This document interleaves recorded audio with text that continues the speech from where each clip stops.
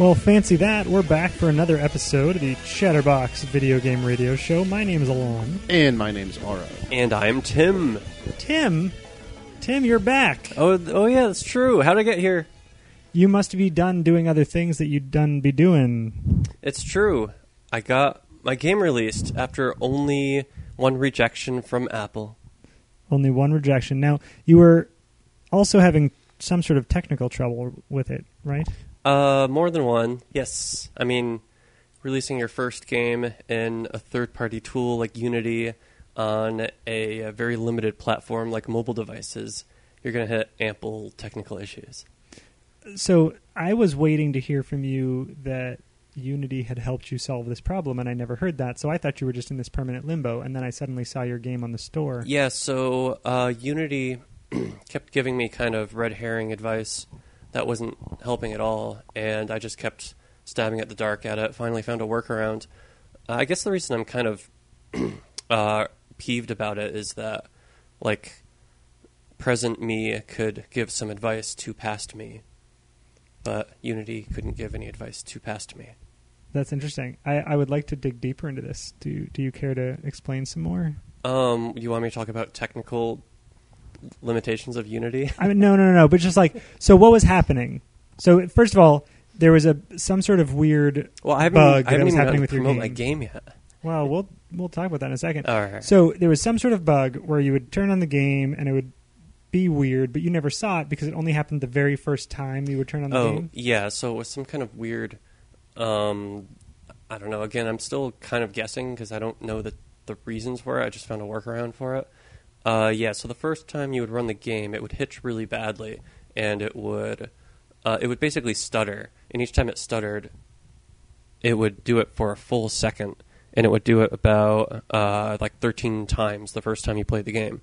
So it just gave the game a really bad first impression where you're playing the game, then it stops, then it starts playing a little bit more, then it stops. But then it every consecutive time that you played the game, like if you closed the app and then opened it again, it wouldn't be as bad, and then eventually it just wouldn't do it at all. And, you profile it using these cool tools they give you, and it just tells you, oh yeah, it's this function that's like low level that you don't have any control over. Nice. Okay. So you try to get help from them. Yeah, and they told me to use a different rendering mode in OpenGL, which fixed that problem, but then the game overall ran like 15 frames per second slower. Nice. Okay. So what was your workaround in the end? In the end, in the very first scene, actually at the beginning of every scene where it does it, I technically draw everything and do a bunch of different effects. One of the things I did learn by working through them is how inefficient in 3D it is to scale things non-uniformly. So like if you scale things differently between their X, Y, and Z coordinates. Okay. And I was doing that type of animation on a lot of the objects. And that's where some of the hitching was coming from. Some of the other hitching was like the first time that it had to render a combination of objects at the same time. So what I did is I just started the scene where the camera was very far away, and I just ran all of these animation effects on everything and put like a black object in front of the camera so that you couldn't actually see anything, but it was rendering everything, and it was rendering all these effects, and it would take it like 10 to 15 seconds to render all of those effects the first time. So it ended up giving it like a 10-second longer loading time, but then it would never hitch. Wait, so during a load time it was... Yeah. So I like mocked it up in the game as a load time. Okay. Gotcha. That's interesting. So it's basically a loading screen just for it to get through some sort of animation where it's caching something? Yeah, and what is it caching? Who knows? Unity won't tell me. But it's doing something, and this works. And that made me happy. Okay. And that's game development. For anyone who could follow this, and also by consequence of following this has their eyes like bugging out of their head, like I can say with certainty, not knowing a lot of details, much worse things have been done in games, and no one has ever been the wiser. It's just interesting that it's a loading screen, but it's not actually loading. It's like you had to create that pretend load screen just to do something else to get around some other issue. I guess it is loading the cache, sort of. Yeah. Yeah. Yeah, it's just not the way you usually think of it. It's not like actually loading. Well, I mean, I guess it is loading something into memory. It's just doing it at some level in Unity that I'm not aware of. Yeah. Yeah, a lot of times. Nor are they, apparently. This is a good Yeah. time for me to mention that. Yeah, you know, like all those progress meters when like shit's loading. Yeah. A lot of the times that meter is not metering anything. Oh, yeah. No, it's just fake. I mean, there's a reason. Like, it needs to do something in that amount of time. When I was usually, when I was a kid, I thought it would be hilarious to make a game with these long loading times, and then you go into the options, and like buried under these other options is like loading on off, and you can set it off. That sounds fantastic. It's actually funny because it reminds me on the Red Star. There was a loading. We have this loading bar, right? And it goes from like 1 to like 49, and then it jumps to 100%. That's not as bad as Microsoft's loading And- bars. No, I don't even get me started with that. But it was funny because I was talking to the guy who was like implementing that, right? And there was like some kind of like really big, huge, like the reason why we never fixed it was because there's some kind of big, huge technical reason why it would be like inordinately difficult to make it smoothly represent how much was left. And so it was just left there, and once again, just like every other game, no one was the wiser. Probably in this case because nobody played it, but Okay. yeah, it happens a So, lot. so now let's cut through the suspense. For those who did not listen to the show last week and hear me go on about how you should go buy the game in the App Store, what is the game, Tim? Oh, well, it's a game called Indiana Stone: The Brave and the Boulder. No relation at all to any other game. Oh, no. I've never Or played any property. other games or watched any movies. Yeah, but it is a parody of something. Yeah, so, I mean, obviously, it's a parody of Indiana Jones. I made it to be a role reversal where you're playing as a boulder chasing this unnamed treasure hunter guy. Okay. And That's the cool. idol is the boulder's girlfriend, isn't that right? That's true. Okay, because I said that last week. I wanted to make sure. I Yeah, got it that's right. not you don't actually find that out until the regular ending. But that's Really? Did I just give away the No, that's- entire game? No, that's plot? okay because the regular ending isn't actually the climax of the game. The Okay. super secret ending is. Okay, Okay. so I just gave away half of the game, but not the whole game. Last Yeah, week. yeah, that's terrible. Okay. Terrible spoiler. You can So- count on me. All right then. And before the show, we were talking about how like sales might peak or spike or plateau or whatever. Like I had just noticed today that it's not in the new and noteworthy section anymore, but I didn't know when that changed. And you said you didn't even know that changed, so it must have been very recent, like yeah, earlier today. I get my sales the day after, and yesterday's sales went up, which is cool. It's interesting when I got this release. I'm happy that Apple's promoting it so much. I was afraid that they weren't going to, since it has this weird blocky art style, which is really just like, it's just really my experiment of how good can I get programmer art to look. Yeah. Did you have anybody doing art for you? Well, my friend Nick, who I met in line once at a Toys R Us, just like came by and was visiting once, and I sat him down to have him draw a totem pole because I couldn't get a totem pole to look right, and his looked way better than mine. So just once a week for like a year straight, he would just come by and draw me a couple of things. Okay. In like pixel block art? Yep. Yeah, we use a program called Paint 3D, which is like the. I sent a line to the guy who made Paint 3D. This is the first game made with Paint 3D. And I love the program, though, because it's literally designed just like MS Paint, but with a Z-axis. That's cool. Okay. So he helped you with some of the art, and you had somebody help you with the audio as well? Yeah, I did all the sound effects. And a buddy of mine who I worked with years ago in really old games, like in Super Smash Brothers and in Mega Goat, the same guy did the music for this game. He did a really great job. We've talked about Super Smash Brothers on this show before. Cool. I mean, I was in your house talking about Super Smash Brothers. Yeah, that sounds vaguely familiar. You must have been super smashed to not remember. All right. Well, I encourage, as I did last week, our listeners to check out the game Indiana Stone. Is it the Bold? The Brave and the Boulder? and the Boulder. Yeah. It'll be the best game you play in your entire lifetime. I was commenting to Michaela that looking at the release notes, you can see that you work really, really hard to be funny in your description of the game. It's funny because in my old games, before I knew how to give games polish, putting them public on my website was always my favorite thing because I don't know, just sitting down and coming up with really bad jokes related to the game, to me, for some reason, is actually even more fun than making the game itself. Yeah, no, you could tell. I could tell because it looks like you come up with a lot of jokes and you're too proud to let any of them get cut. That's not true, actually. Perhaps for the betterment. No, of the you should see description. you should see my list. I have many that I could not fit in. Okay, I will take your word for it. It did look like perhaps the cutting room floor was a bit bare. The worst one that I didn't use is archaeology. Oh man. All right. Well, Yeah, there's a reason why you don't want to ask about the. it's the doing well. details. I'm gonna, here's one measure of the quality of a game, and that is the number of reviews coupled with the level of review. And I mean, have you checked? Do you actually read through those, by the way? Yeah, I do.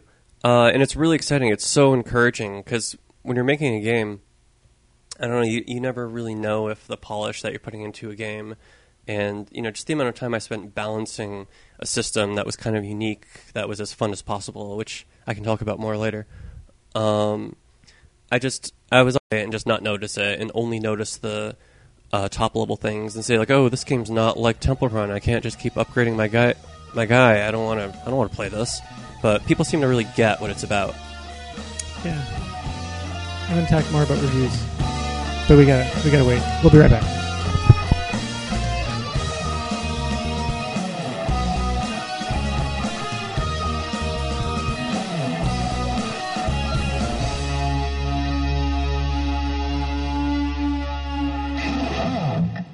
Chatterboxers, how much do you love Amazon.com? Since you're like me, the answer is a lot. And since you love Chatterbox almost as much, here's what I want you to do. Next time you get a new game, a pair of socks, downloadable MP3, anything really, go to helpchatterbox.com. It takes you to Amazon, but when you buy something, we get a piece of the action. That's good for us, and Amazon feels good because you didn't buy it from GameStop. Helpchatterbox.com. Remember it. Bookmark it. Tattoo it backwards on your forehead. And yes, all I'm asking you to do is buy stuff you are already going to buy. Just do it at helpchatterbox.com.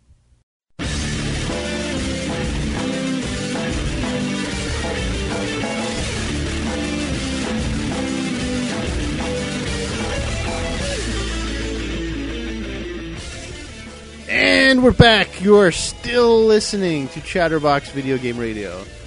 That's so amazing. And, this show remains sponsored by the University of Advancing Technology. Their website is uat.edu. And I was just talking to Tim Winsky, creator of Twin Sky Games. That's right. That's I still love that. Okay, so I said reviews are a good measure, right? Because very quickly your game... People review something, by the way, and it doesn't... It's like if you go into the App Store and you review, it's not like the review gets uploaded to the system or is visible in the system right away. I don't know if they do any sort of quality check on reviews or not. I would think not, judging by the ones that I've read. But you've already got 75 approved visible reviews. You've got 4.5 stars on here. Yeah, most of the negative reviews are actually something I didn't realize is that the game runs much worse on 4th generation devices than 3rd generation devices. What? Yeah, I was testing this game on an iPhone 3GS as my baseline test. Retina screen with not enough power? That's right. Yeah, so it's starting with the iPhone 4. They doubled the resolution, and it's only a little bit stronger. But thankfully, I do have a friend who's been helping me work out the kinks on my train back to Phoenix this weekend. And he's pretty confident that we can actually get it running well on those devices. Okay, so that's funny. So it works better on a 3GS than it does on the 4 because the 4 actually has 4 times as many pixels. Yeah, I wish Apple actually gave us more granularity on which devices are able to run it. All I can basically say is, oh hey, if your device is on something older than iOS 4.3, then it won't show up in the store. And that means it's supporting the iPad Gen 1, which won't run it, and you have to put that in the description, and then people will download it anyway and then give it a negative review. Well, yeah, I saw someone, like you said, it works on the iPad 2 and newer, but someone was like, oh, it doesn't run well. It crashes all the time on my iPad. Yeah. Like first generation. Yeah, and I mean, like, that's understandable. Not everybody's going to read the giant block of text when they see a cool game like Indiana Stone that they want to play. Well, I don't know what's wrong with that guy, but if I had an old device, I would read the compatibility section. That's true, before I bought because something. Yeah, somebody like that's probably running into that all the time. Yeah. It runs well on the iPad mini, though, which is an iPad 2. Yeah. For those who don't know, an iPad mini is an iPad 2. Okay, well, you're doing well. And if you can just make enough money to support making another game, how long does it take you to make a game? It depends. So I'm actually halfway done development of my next game already. Halfway? Yeah, I started out as a Game Jam game, and now I was working on it a bit during the times that I was super frustrated with Indiana Stone. Is this the frying pan thing? What? No? You can't talk about it. No, that's fine. I thought that was innocuous enough. Yes, it involves a frying pan. Okay. Halfway done. Got it. Maybe best to stop now. Yeah, no, I was going to leave it at that. All right. Great. Well, let's shift gears completely then and go somewhere else. I don't know where to start on this, though. I need to let you lead the way here. So, just last week, there was the Game Developers Conference. Yeah, I was not there for the umpteenth time in a row. None of us are there. Well, Tim was there. I was there. I was totally there. And then he'll have a lot of interesting stuff to say, but I have something hopefully even more interesting to talk about with regards to GDC. So there was, as people may or may not know, at these conferences, there's lots of parties.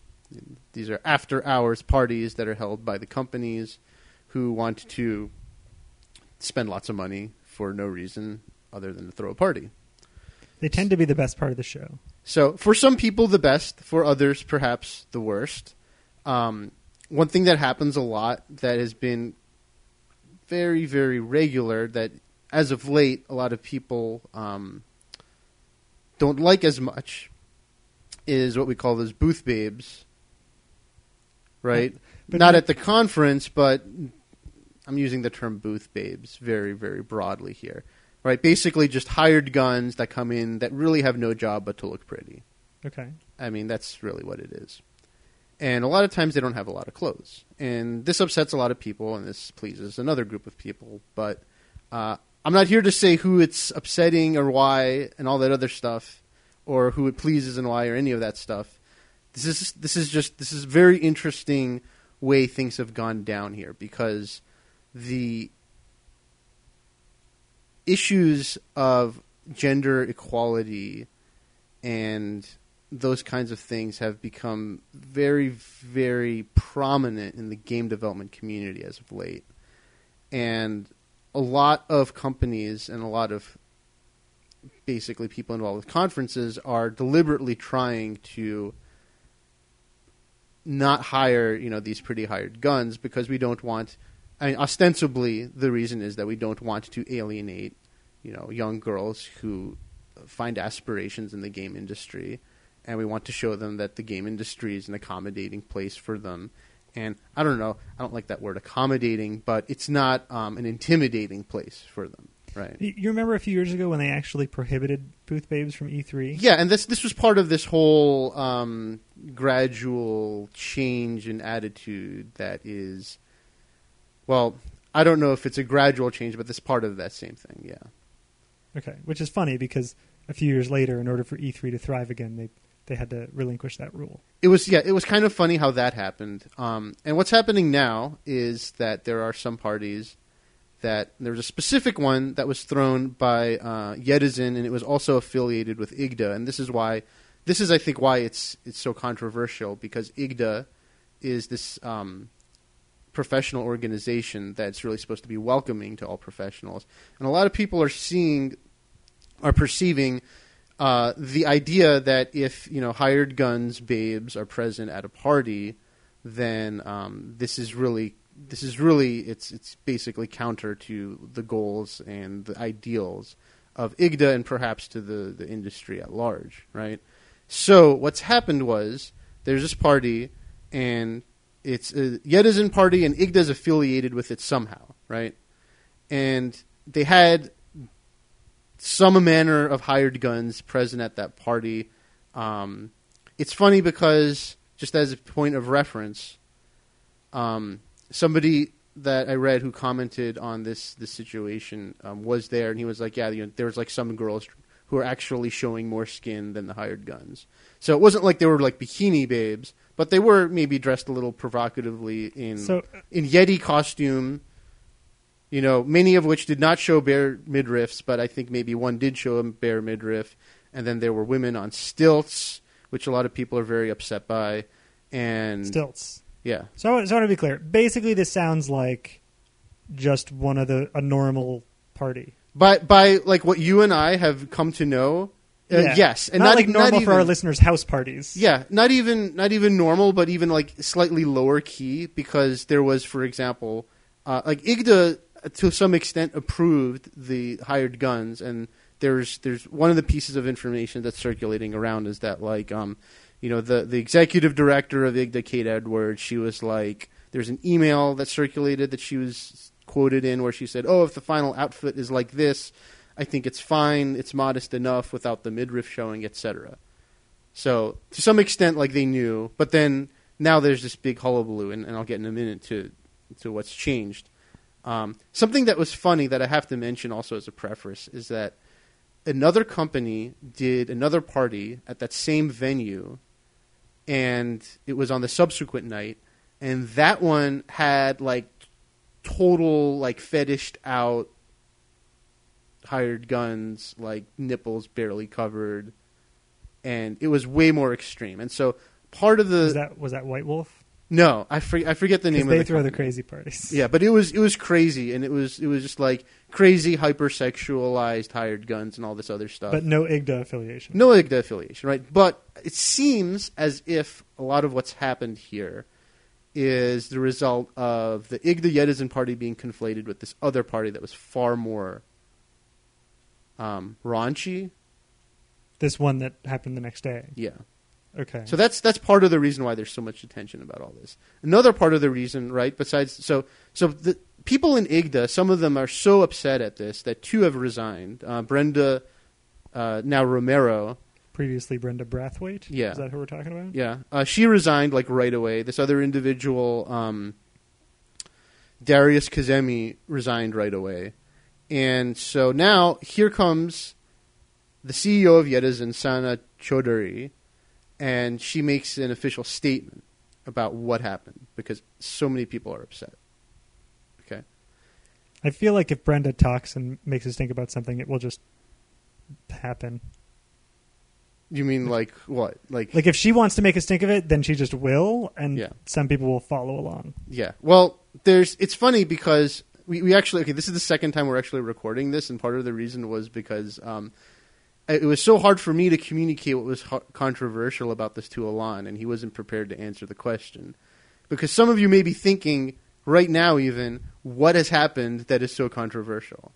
And we still don't know. And there's that's all that's happened. It's just there was a party and some hired guns, and there's this just. I suppose it's the best thing to say about it is that it's indicative of the kind of reaction that we're getting.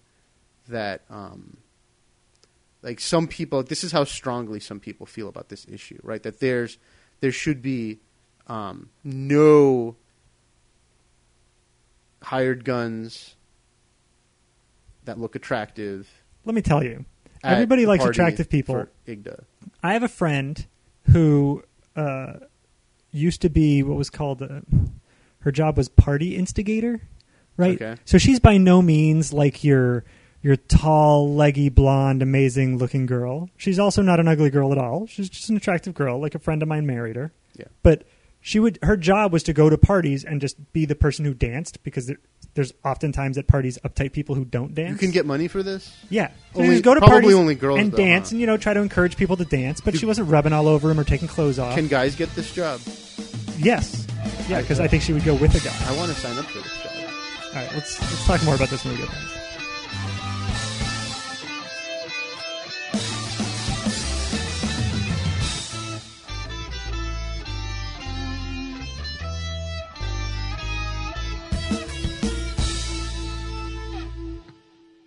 Hello, it's me, Mario. You're listening to Chatterbox Video Game Radio. It's number one. Woohoo!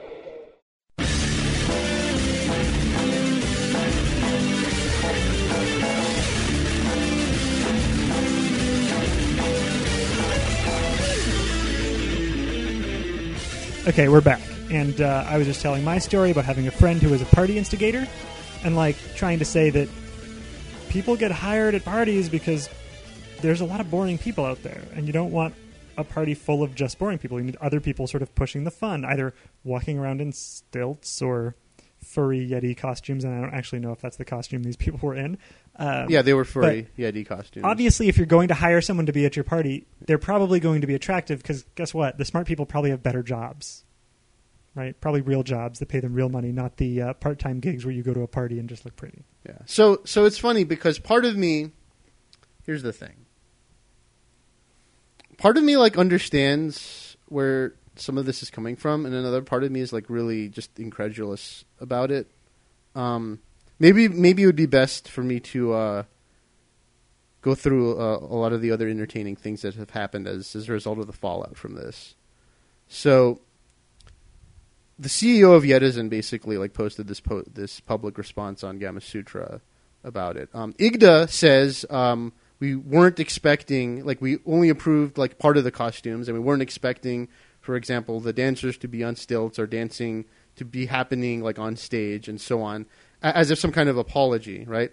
A lot of people are really upset that IGDA associated themselves with this at all. So this is where the crux of the problem is, as framed by the people who see it as a problem, right? My perspective is kind of well, no, I don't want to get into that yet. So here's the funny thing, right? There's this huge missive by the CEO of Yetizen on Gamasutra, and she's like, look, she's like, we didn't hire dancers. This is really weird. She's like, we didn't hire dancers. We hired avid gamers who happened to be models to discuss gaming with the invited guests. I don't actually believe that for a second. I don't believe that, but I'm wondering maybe that's what you said. Maybe they were kind of party starters, but they just had sexy uniforms on, right?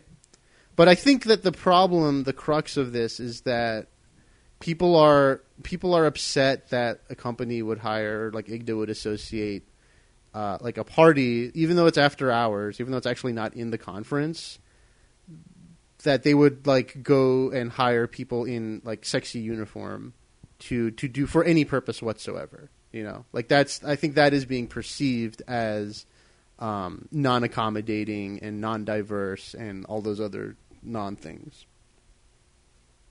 So I guess it comes down to,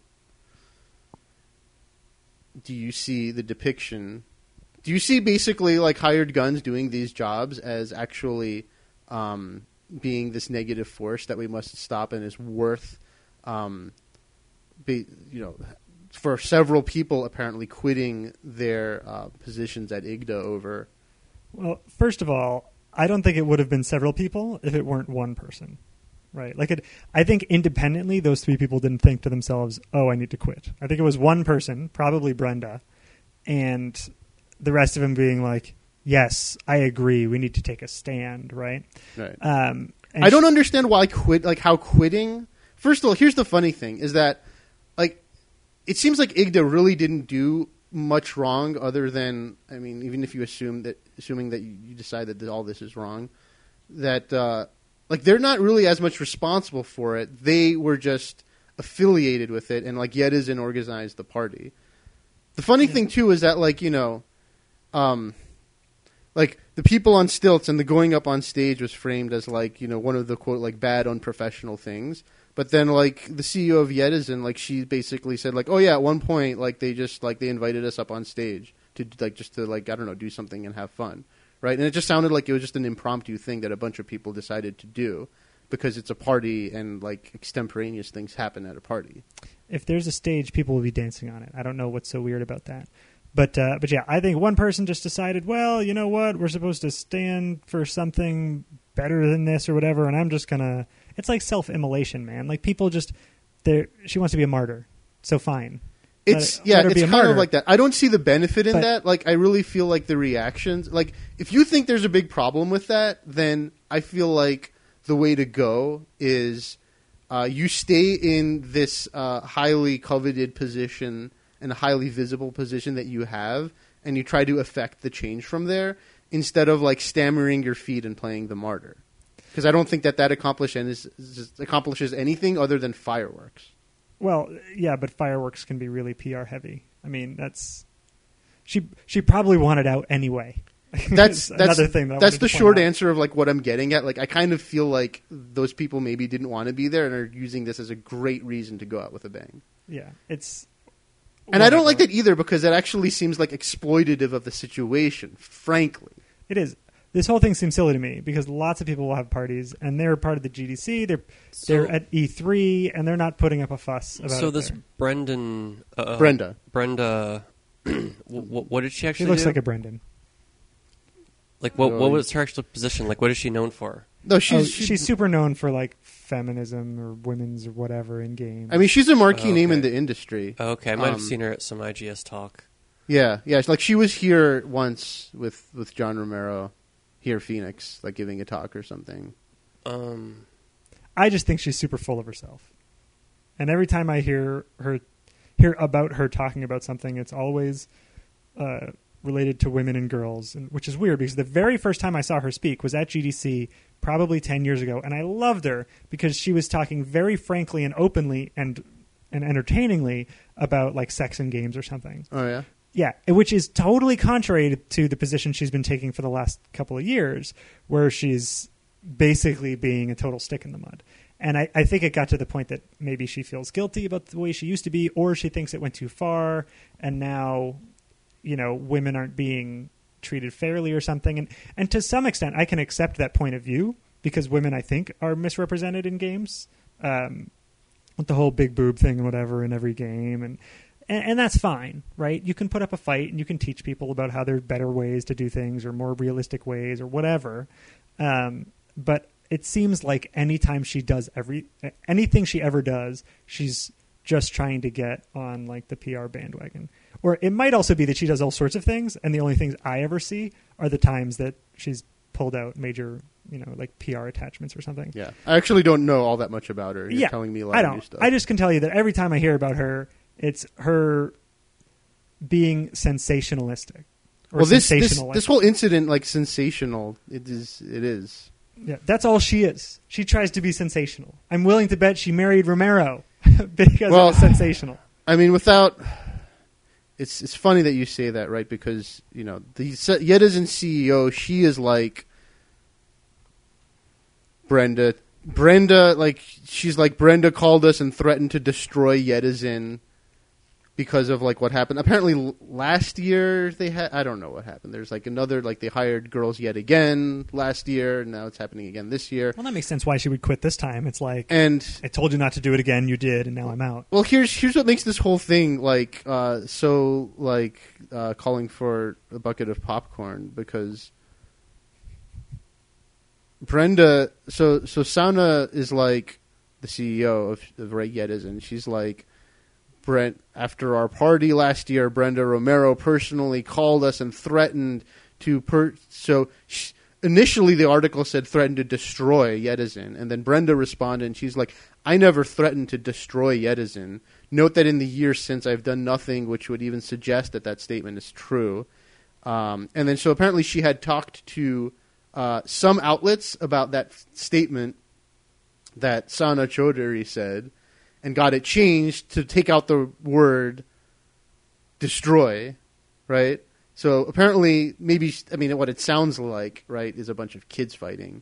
But the way that they're fighting, it sounds like Brenda got all hot, and she's like, oh, I'm going to say something I shouldn't have said, and obviously I'm not going to follow through with it because of whatever reason. And then Sano's like, you told us this, and then now they're backpedaling, and now there's like Okay, so damage control happening, which is kind of funny too. And of course now she says she has no vendetta against Yedizen, which I mean I believe, but also so basically she's just being a big baby, and she got one or two other people to quit along with her. yeah. So you know what? I'm just gonna so we can I'm just gonna wrap this up with what Kate Edwards finally said. So she's the IGDA executive director, and she basically said, "We agree that some of the performers at the party engaged in activities that were not appropriate." Like, I might add, okay, so here's the one thing that's not clear. Like, That probably happens at every party. Yeah, that happens at every party, and that's extemporaneous behavior, and everybody's free to be an individual. I hope we don't want to quash that, right? Here's my question to everybody who is upset about this. What are we upset at? Are we upset at how they look because they have a uniform? Are we upset at how much skin is showing? Because other girls were showing more skin there who weren't hired. Are we upset because they're hired? Are we upset because they had a uniform and they were wearing the same thing? Are we upset because of their behavior? Because that's what Kate Edwards said, right? They're apologizing for inappropriate activities that objectify or demean women, right? So I want to know which one of these is the thing that's bad. Because it's not clear to me. It really isn't. Well, I think it's also bigger than that. I mean, it is bigger than that. Actually, I wanted to lead in to something with that. It is bigger than that because there was like something else happened. Did you see Anna Anthropy's micro talk at GDC, Tim? Oh, the one about words? I don't know what it was supposed to be about, but Anna Anthropy had this micro talk where she basically said, and I want to bring this up in the context of what we just talked about as a reference point. She said basically, and I'm quoting from an article here, if you're a man and you're being asked to speak at a panel where no women have been asked to speak, refuse vocally. That's what she's exhorting us to do. Say, I'm not comfortable where no women are allowed to speak. Although notice how that's different than the previous statement, right?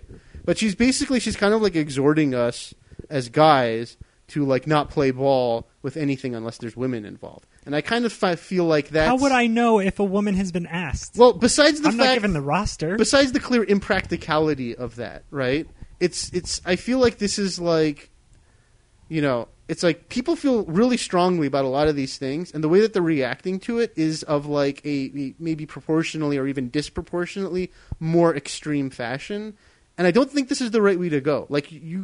Like, especially Anna Anthropy, like, you are not going to win battles by going to the furthest possible extreme even more. That's just going to ruin your credibility. Yeah, I don't understand her bit at all. Are we going for equality here, or is this a battle of the sexes? What is happening?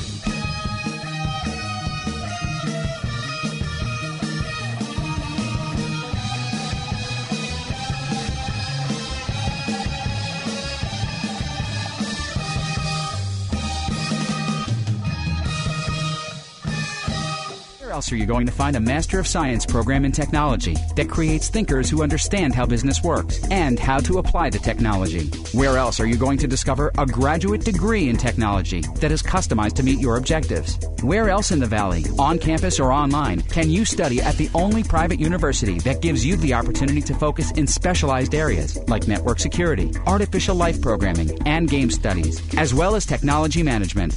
Where else? Where else but the University of Advancing Technology? UAT's graduate technology program is accelerated. It combines business with technology. It offers the flexibility to adapt quickly to changes that come in high-tech fields. Feed your brain, lead, manage. You won't find this innovative environment anywhere else. UAT, the select private university where you'll be fully immersed in technology. The experience is unrivaled. Click uat.edu. That's uat.edu.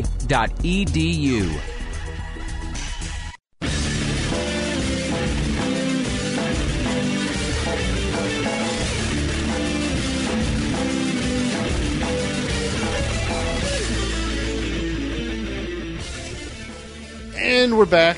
It's Chatterbox Video Game Radio once again. Don't forget to check out uat.edu, the website for the University of Advancing Technology. Now, I'd like to put this one to bed. But I got to point out, I've spoken at a lot of events in my time. I've been asked to speak or just sent an invitation. I've been on panels. I've done presentations without panels. I've moderated, all of that stuff. And at no point am I given like the roster. Because basically, when you're asked to speak in an event or on a panel, it's like well in advance. And they don't even know who else is going to be on the panel. And when they do, even if you are like, oh, you're going to be on with this person and that person, person, at no point do you have reason to think, oh, there should totally be a woman or a man on stage. Like, except in the rare instance when you're talking about something that is specifically genderized. For instance, if you're talking about gender issues, then you would never think, and if you did, you would be dumb, to think, oh, well, there needs to be equal gender representation on this panel, because otherwise that would just not be fair. So I don't know if you're leaving some information out about her comment saying that there needs to be women around, but it seems totally silly to me that someone who's speaking on a panel would just automatically think, oh, yeah, I'm going to know exactly who's going to be on the panel with me, and I'm going to care what gender they are. Well, why don't I read the rest of her little blurb here? Yes. So after, so she said GDC has a bit of a problem with women. The game industry as a whole has a problem with women. So she says, "Are you proud to tell people you work in the game industry? Maybe you'd like a games industry for grown-ups, not one for 10-year-old boys." I think that it's a non sequitur, by the way. What would happen if women were given more of a voice at conferences like GDC? The value a single outside perspective brings to any discussion is far greater than that of the most seasoned industry insiders. I mean, I think that's a non sequitur also. So, I mean, a lot of people's heart is in the right place, but I feel like what's happening as a phenomenon is that people are getting so tuned to training themselves to recognize any hint of inequity that as soon as they can find one, they're like, that's it, that's what I'm looking for, let's stamp that out. Yeah. And it's what it's doing is it's actually preventing us, not just us here, but us as a group, everybody, from rationally discussing these things. You know, it's like, what is sexism? Okay? Sexism is like racism. Okay? When I say that, hey, you black guy, you are so much more protected from sunburns than I am, that is racist. It is. It may be true. But it's not wrong. Just because something is racist doesn't give every racist thing an equivalency by any measure. And the same thing for something that is sexist or sexy. Let me tell you, okay, this is the last thing I'm going to say about this. Okay, then we'll wrap up with something interesting. Okay? But this is really important. Okay? I was talking with a girl last night. All right? She told me about the kinds of things that were attractive to her, right? Like what gets her horny. Okay? You know what gets this girl horny? Crickets. This is just one individual out of a million, and as just like everybody else, we're entitled to our attractions. Safety pins. No. It's not that weird, right? Okay. But like vaginas turn her on like mad. Just the sight of a disembodied vagina, she gets excited about. Really? How many Yes. times has she had the opportunity to see that? Probably as many as she wants. Boobs, equally turned on. Okay. Okay? She loves boobs and she loves vaginas. And nothing should be able to take that away from her. Tim, help me out here. Probably a lesbian? Ding, ding, ding, ding, ding. Yeah, I guess so. I mean, obviously she's bi, right? So that's cool, right? If she was put in any of these positions that every single person who is making a huge stink over not being like being too intimidating towards women and not being welcoming and all these negative aspects, this person would not sense any of that whatsoever, because she'll see the hired gun and she'll be thinking, man, she's probably got a really sexy pussy. Okay. And she's not offended. And so the question comes down to what it really is, what it seems to be to me, is what are you offended by, and why are you offended by it, and Yeah, does but that mean that the world should change because you find offense there? And what accommodations should be made to make you feel comfortable? And if we're talking about accommodations to make you feel comfortable, and if we're going through all the criteria and deciding that, yes, that is just and that's what we should do, then what about somebody else's accommodations? And why is that other set of accommodations any different or worse or better than this one? I gotta be honest, I could keep arguing this for a long time, but I'm at the point where I don't want to anymore. Okay, I would rather ask, let's move on. I would rather ask Tim about the rest of GDC. Okay, let's do that. Outside of this event, which, by the way, you clearly picked the wrong party to skip, because it would have been better to have first-hand knowledge of what happened I skipped here. that one because there were too many scantily clad women on the corners in San Francisco passing out flyers. No, not really. But you skipped it, right? The reason I skipped it was just because it was too much of a public party. You thought it was too big. You did not think it was too sexy. Right. Even though when they were advertising it on the street. Tell me the truth. You were boycotting this party because there was too much skin. No. And you wanted to support Brenda. No, because I wanted to actually hang out with people who actually make games. Okay. Because to me, game development is about, making games and not about all of this stuff. Yeah, so this was... How long has it been since you've been to GDC? Oh, I came back this weekend. What do you mean? No, last time you went. Oh, this is my first time going to GDC in 10 years. Okay, so it's been a while. Yeah. Yeah, I mean, the biggest thing is that now, small developers actually have a name for themselves, where back then was right when the IGF was starting, and, the games made through the IGF look worse than, modern-day Flash games. Yeah, that's true, actually. So, but I imagine the general structure and discussions and things were basically similar. So you must have gone to a lot of them. And is there any, more conceptual or theoretical rather than technical that you found especially interesting? Well, yeah, I mean, I had the IGS pass for the Indie Game Summit, so I saw some people who were arguing for like one of the big arguments today is the whole freemium indie development versus the more traditional, you charge something for your game and then you don't nickel and dime your player, which is, of course, what I'm more attracted to. So there were a lot of talks on, how to work in-app purchases into your games without losing your souls. And there were other people who were talking about, there's no way to work in-app purchases into your game without losing your soul. It'll always lead to some kind of compromise, and it'll always imply that you're assuming your players are morons. And I don't know. I felt like those... I wish there was a proper debate between these different people, these different thought processes. In the end, I felt like the people arguing against in-app purchases made stronger points, but that's partially just because I happen to resonate more with that side. But when you say in-app, you're talking about a purchase that would affect the game that you already have. Or I guess what I'm trying to say is you could buy...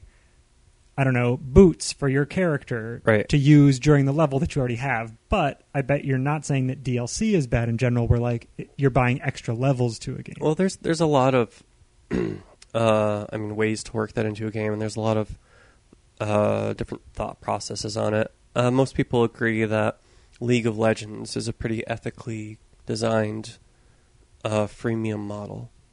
Yeah, I have heard people say only good things about that game. Yeah, and I've played other games where, personally, some of the games by Adult Swim on iOS are actually, really well crafted and genuinely fun, and they don't nag you, really, to buy stuff. You just kind of see it as an option. But, even in a game like that, though, one game that I enjoy that's free to play is called Major Mayhem, which is a mobile take on a light gun game. And it's really well designed. It's very slightly compromised that you notice after playing it. So the game's got 100 levels or whatever, and you just naturally play through those. It's fun to play. It's got a good central mechanic. You build up this in-game currency. You can get these new guns or outfits or whatever. But you'll notice later on that when you have slightly better weapons, you'll get way better scores, and you'll get 3-star ratings in the levels, and you do need the better weapons, so you either need to grind or you need to pay real money in order to get good ratings in the early levels right away. So I mean that is a form of compromise, right? Like to me, it's a problem whenever a game makes a player decide, oh, do I want to have to play this game for 5 hours, or can I just give it $5? And whenever a player has to equate play with work. But what if they still have that first question, but the play isn't equated with work? Like, I have to play this game for 5 hours, but I don't have to grind. It's not a grind. Or I can pay money and skip that, right? Pay to win, in other words. Where the activity... Because here's the funny thing, right? It's just strange, because either way, I mean, you're paying money to not play the game, right? Yes, but here's the reason why I'm bringing it up, is that, like, when... Like, it's bad, but it seems bad only when the activity is menial. But now where some of these games, the activity that you can skip is actually not menial at all. It's actually a really interesting, motivating kind of activity. So, for example, right, like we started this freemium model under the context that all the games under the freemium were just menial activities, right? But now there's some games where the freemium model's still there, but they're actually like worthy interactive experiences. Sure. So what I kind of feel is happening is that, I mean, it's kind of like that other topic we just talked about. With like, people aren't thinking of like, let me see this in the context that it actually exists. They're just training themselves to recognize a freemium model and then to poo-poo anything that has a freemium model just wholesale without actually considering how the right, context and that has leads changed. to extreme backlash on the opposite end, where just by releasing a game that didn't have any in-app purchases or any microtransactions at all, I'm getting tons of positive reviews just because of what the game doesn't have. That's cool. That's actually kind of cool, especially for you, right? But here's the funny thing. It's like, I remember somebody wrote once, maybe it was one of the people you met at the con, that like one of the really bad things, right, about freemium is that you're paying to skip the game. Right. Right? But here's what I would throw out there. If you're a gamer and you value the game itself, and it costs money to skip the part that's most important to you, then you won't pay it. Right? Right. You will play the game and not right, pay. and that's what some games have tried. I mean, yeah, but the thing is, right, the people who don't know any better, right, will pay, and let them pay because they're subsidizing the experience. I feel like the they? structure here is like really similar to that like structure between like the way that a game plays and its story, though. Like you talk a lot about. It's like, yeah, it's just. I mean, just a quick little piece of proof I'm going to throw out there is CSR Racing is a game that broke records on the App Store. Oh yeah, that's the one that's like not really racing even. And it wasn't made by a game development studio. Right. It was made by some other software company who just kind of figured out the model, threw this game together out, which is a shell of in-app purchases themed like a racing game. Right. And it makes, I'm not sure how much it makes now, but it was making $12 million a month. Then on the opposite end, you have passionate game developers trying to figure out a way to work a freemium model into their game. You've got the developers of Punch Quest, and the players who play it love the game, but then they end up seeing like it really resonates with people who love like slick, polished game mechanics. But then like those same players don't see any reason to actually like pay for any of the stuff in the game, right? Because it's not. But they're a minority anyway, and so the majority of people paying for lame things, right? Well, that game was very unsuccessful. So, why do you think it was unsuccessful? We're talking about Punch Quest, right? Yeah, that one's kind of a long story. Okay. But the gist of it was that it was really good, but it was unsuccessful. Maybe because of the model? Well, yeah, because there wasn't enough, like all of the little trickery that these companies put in the games that are like, oh, hey, like the energy points, right? And just prompting you to upgrade every time you lose, and just like the way that they really feature the buy button and they make the don't buy button really small and gray. Just like there's a stack of all of these weird little tricks they found to get people to pay money, and all of them work. And when you make a game that's just a fun game, that's just like, oh, hey, by the way, you can buy stuff to get stuff faster. I mean, it just doesn't work because it doesn't have that stack of... I'll challenge that it doesn't work because it seems to be working with Real Racing 3. I mean, I don't think they've revealed their numbers or anything. Well, so here's an example. So Punch Quest started making a little bit of money after they doubled the cost of all of the power-ups in the game's store. And they, like, halved the amount of money that you accrue. So then it's like they're intentionally breaking the balance of the game from what, like, a reasonable progression through a game would be in order to intentionally make it more frustrating to unlock things. Yeah. And that's the only way they could get people to actually pay real money for it. Well, that sounds insidious, but I'm not sure if I believe that was the only thing they could have done. I mean, maybe it's the only thing or the best thing they felt they could have done, right? But yeah, it's just weird. Like, it doesn't make any sense to me because I think that, like, Real Racing 3 is, like, the best counterexample to it, and it's like it's a good game, and I haven't paid them a cent, and yeah, I mean, I've talked about it enough last few shows, but. Yeah, I haven't played that one myself. They seem to be making a ton of money, and they seem to be very happy with the amount of money they're making. I'm wrestling with this just because, like, it's possible I could still do something on the freemium model, but I'm mostly against it, and, like, most friends that I know tell me to not do it. But I do see a couple of cases once in a while of a game that I don't totally hate, but I'm just trying to figure out if there's always a form of compromise or if there is actually a way to work it out. I have said, and we're at the end of the show here, I've said that Letterpress, I believe, is the best example of a freemium game. Although to call it freemium, it's more like there's the free version and then you upgrade to the paid version, and that's it. That's the extent of paying. Yeah. But I really, really like it because it gives you all the game, but it simply incentivizes you to get it because it's like if you want to play more of the game, if you want to play more games simultaneously... Yeah, no, that's a great rule of pay. thumb. Whenever you pay for something, you should be getting more of something, not less of something. Yeah. Yeah. Anyway, listen, like I said, we're at the end of the show. Thank you, everyone, for listening. But pay attention here. Tim made a game with no compromises in his heart, and that's why you should buy it. Indiana Stone, The Brave and the Boulder. It's available on iOS right now. End of the show. Good night, everybody. You've been listening to Chatterbox Video Game Radio.